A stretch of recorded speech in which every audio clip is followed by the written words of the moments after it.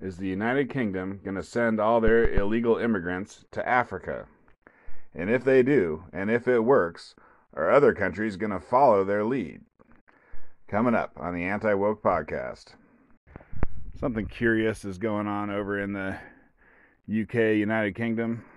They're starting up a program. It's basically Remain in Rwanda, similar to Trump's plan for immigration, where he had Remain in Mexico.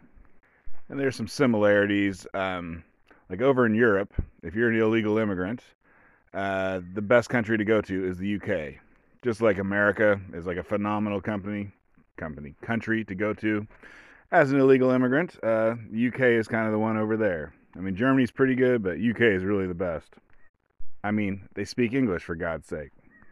And so they're an island, and I think a lot of their illegal immigrants, they come from France on little boats. Like they got giant camps on in some cities in France, closest that's on the ocean closest to the UK.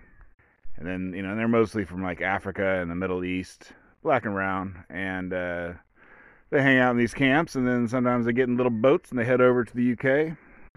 Sometimes the little boats go down and everyone dies. I think the people in charge of the boats are like, human traffickers or whatever, immigrants, coyotes. That's what we call them in America, coyotes.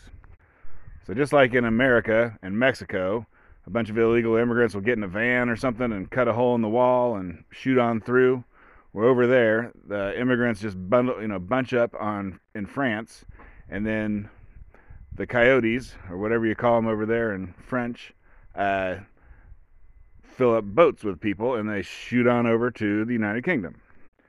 And so at about the same time, I think it was a tiny bit before Trump, but like right about the time that Trump was saying, I'm going to stop illegal immigration and maybe immigration in general, the United Kingdom had their Brexit vote where they left the European Union. And the reason basically why they did that was because when you're in the European Union, there's a bunch of rules that basically say you got to take in a bunch of immigrants. And so they didn't like that. They're like, if we got to, if the law says we got to take in immigrants, then we leave it and we want to change our laws. And it's kind of interesting because the polling, before the vote happened for Brexit and before the vote happened for Trump, the same exact thing happened in both countries where it was like, oh, Hillary Clinton's going to win, no problem. Oh, Brexit's going to fail, no problem. And then, boom, they both just barely made it and shocked everyone. And the UK is nicer. They got more of a welfare state for their own citizens, but also for immigrants. And so I guess it was kind of like, like in America, like you can come over you can hop over the Rio Grande and come into America, but America's not like going to give you an apartment and give you health care and help you really. You're going to have to fend for yourself in America. But I guess the UK has kind of a long-standing tradition. Like, you come on over, it's like, okay, we're going to give you a social worker and find you a place to live and try and find you a job, stuff like that. And so, UK, they voted for Brexit. Long story short, it did not stop immigrants. I mean, it's like, if you live in a shithole country in Africa, just because they did Brexit doesn't mean you're not going to do, you'll risk your life. It's like risk my life to go to a better country. Hell yeah. It's very hard to stop people who are willing to die for what they want to do. I mean, basically, you have to kill them, and that's not allowed. But so Trump had the Remain in Mexico policy, which it did decrease the number of immigrants quite a bit, which was the asylum process, right? All these countries have an asylum process, which is like you go there, you say you're seeking asylum. There's some sort of court process that takes a long, long time, and then usually what they say is no, you're just whatever. There's no jobs in the country that you came from. The only reason you're coming here is for a better job, which, I mean, whatever. If you got kids to feed or whatever, it makes sense. But regardless, that just wanting a better job is not considered a criteria to meet for asylum, to be granted asylum. And so America, the way they've been doing it for, probably my whole life, maybe in the 70s, 70s. And what it is you come to America, you say, I want asylum. America says, okay, you can hang out, go wherever you want. Go to L.A., go to New York, and we'll call you when the courts are ready for you. In 6 months or a year from now, when the court is ready to judge your asylum claim, we'll give you a call. And then also the way America works is that if they give you a call, did you even have a cell phone number? They give you a call, you ignore that call, and then boom, there you are. You're done. You are living in America the rest of your life, because no one's going to come find you and grab you and try and deport you. But so the Remain in Mexico was, okay, instead of you getting to hang out in America for the next year before we give you the call, you got to hang out in Mexico. You got to remain in Mexico for the next year, and then we'll give you a call, and we'll tell you you're turned down. And so that kind of ruins the whole thing. If you're trying to get into America, you're going to have to try some other way. And so now the UK, they're an island. They don't have a Mexico. And I guess the UK's Mexico would be France. And the reason why the Remain in Mexico thing worked was because America is like, whatever, the rich uncle or whatever, the rich father of Mexico. And so we can kind of boss Mexico around and get them to agree to let these immigrants stay there in camps. But the UK is not the boss of France. So they couldn't create like a Remain in France policy. So now they're coming up with this thing that's basically Remain in Rwanda. Obviously, Rwanda is a country in Africa. The thing it's most famous for was the Rwandan genocide, I don't know, 20 years ago maybe. And that country has like 2 ethnic groups. They're basically like racist. They're all black, but it's almost like having a race war. It'd be like, if whites and blacks in America, or, pick your races for whatever country had a race war. Well, in Rwanda, they had a race war. I can't remember which ones are which. I think the Tutsis are the small, rich group, and the Hutus are the big, poor group. But they were a colony for, I don't know, Britain or France or someone. They were the colony of someone. And someone took the little group and made them their pets and put them in charge of the whole country. I'm just going to say the Tutsis, because I think it was the Tutsis. So they put the Tutsis in charge of the whole country, even though the Tutsis are like, maybe 15 to 25% of the population. And so the Tutsis just controlled the country. They all got rich. Everything was wonderful to them. And they kept their knee on the neck of the Hutus. And so I don't have any of this. I don't have an internet connection right now. I don't have any of the information in front of me. But I think it was something. It must have been a British colony, right? They're not saying Remain in Algeria, a French colony. They're saying Remain in Rwanda. So must have been a British colony. And so, maybe from 1850 or 1900 or something, it was a colony with the Tutsis in charge until they were given independence. Britain kind of set all its colonies free, I'm not sure, maybe the 40s to the 60s. So let's just imagine, maybe in the 50s or something, Britain freed that colony. Hey, go off, have a wonderful life. You're in charge of your own shit now. Good luck. And I think this is what happened, 20 years ago, I have no idea, 20 to 40 years ago, I think there was like a Hutu, I don't know if he's like a preacher or like he was like their version of Rush Limbaugh. He's like a radio guy. They had some radio preacher, Rush Limbaugh type guy that the Hutus like to listen to on the radio. And I think, the Hutus and the Tutsis have not been liking each other this whole time. And some radio guy was like, all right, Hutus, everyone pick up a machete and go kill every Tutsi neighbor you can get your hands on.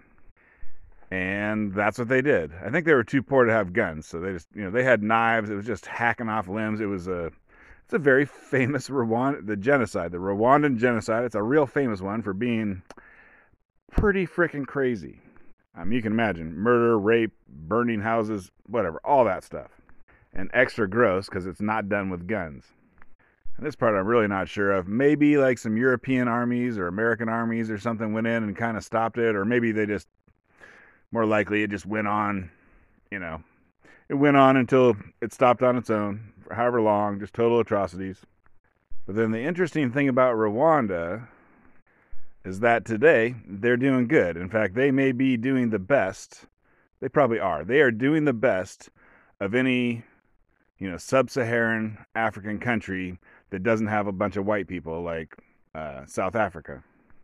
Like saying South Africa is the best run, richest country in, the sub-Saharan, the part where black people come from, Africa, it's not a very, whatever, it's not very relevant. What you want to look at is all the other countries that are just, whatever, the people that live there the whole time are still there, they're in control of their own stuff. And you probably heard most of those countries are not doing so good. There's just lots of civil wars, lots of whatever. And so out of all of them, I think the one that at least people consider to be doing the best currently is Rwanda. And I think after the genocide, maybe for like 20 years after the genocide, a Hutu guy was in charge. That's the larger group that went and killed everyone. Anyways, and it was just a basket case. It just was a total shithole country where, whatever, everything was terrible with this Hutu in charge. But then this Tutsi general, right? This is the smaller group of the group that the colonists used to keep in charge of everything.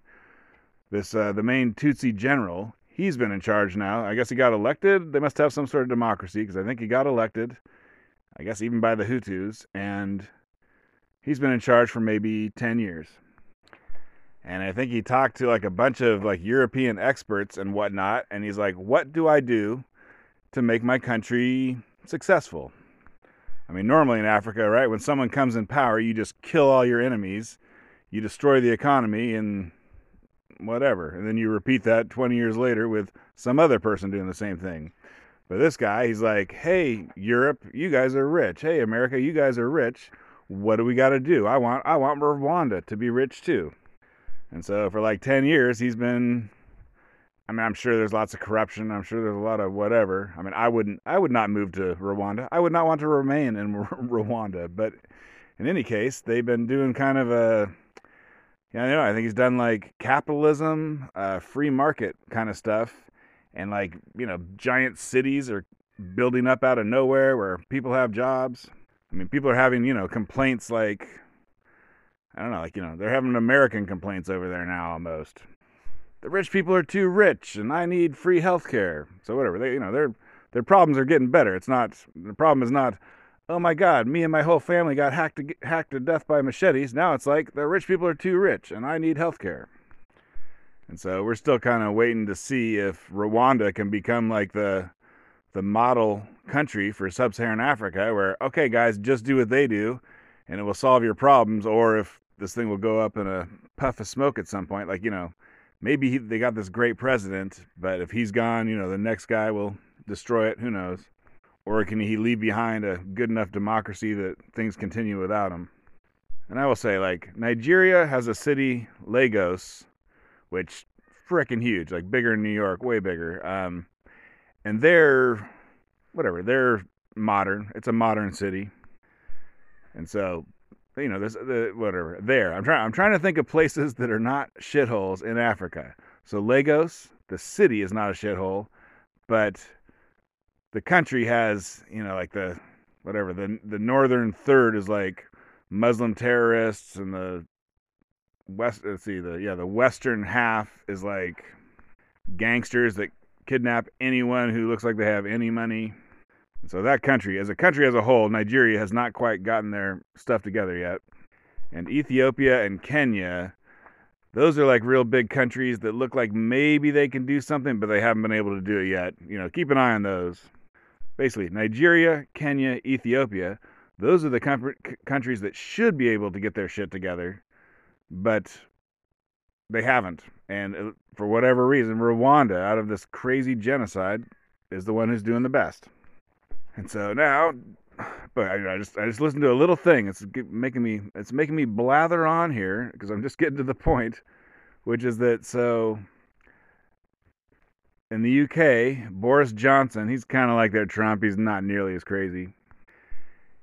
Him and his, they're not the Republicans, but whatever, the Tories. It's the equivalent of the Republican Party over there, and they're setting up this thing where they're gonna try and grab you. You come over in a little boat. Instead of giving you a house and a job, they're going to pay Rwanda to take you. And supposedly they're going to give you, I think, they're going to pay for it. Britain is going to pay for some sort of house. They're going to give you some sort of job and some sort of health care, or supposedly try to do those things. but do them all over in Rwanda. And so the lie that they have to tell to trying to get this thing to, go over with the British public is that it's a bunch of terrible, evil human traffickers who are taking these people over on boats, and then the boats are capsizing and everyone's dying. We got to stop this. We got to stop this for the migrants' own sake, so they don't die in a capsized boat. And so the way we're going to do that is we're going to stop them from wanting to come over, because when they come over, they're just going to go to Rwanda. They may as well go straight to Rwanda, I guess, if that's where they want to live. But anyways, the real reason is not because too many boats are capsizing. They're just like, what can we do? We did Brexit, and people are still coming here like crazy. They're flailing around. They're like, what can we do to stop people from coming here? And so they're going to try a remain in Mexico thing, which worked for us. So it doesn't stop it entirely, but it cuts down immigration a lot, illegal. And so this is just something to keep an eye on. I think at the very earliest, it's going to be 3 to 4 weeks before any individual immigrant is, I guess, flown on a jet over to Rwanda. And there's legal things that you got to deal with, or they got to deal with. So it'll probably be a few months before we hear, is this really working? Are they sending thousands of immigrants to Rwanda, every week? Or who knows? The British Supreme Court says it's racist, or who knows what. But it's just something interesting to keep your eye on. And so, what do you do with all these black and brown immigrants? Like, America is like, we'll elect a crazy person. We'll elect Donald Trump because no one else is doing anything about it. And then after 4 years, they're like, you know what? This guy is too crazy. I don't care how many immigrants come in. We got to have Biden. And then we'll just see what happens in the next, few years in America to see how America feels about that.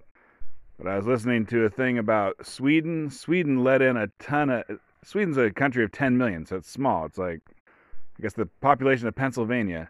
And they let in 150,000 Syrian refugees in 2015. Which, really, compared to America, even proportionally, it's nothing compared to what America does.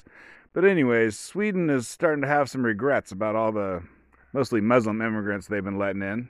And Swedish people are woke as hell. But they're also going, you know what? We don't like the way our country is looking. When I get off the subway at this stop, this ain't looking like Sweden. This is looking like a shithole. And so Sweden is locking up its borders.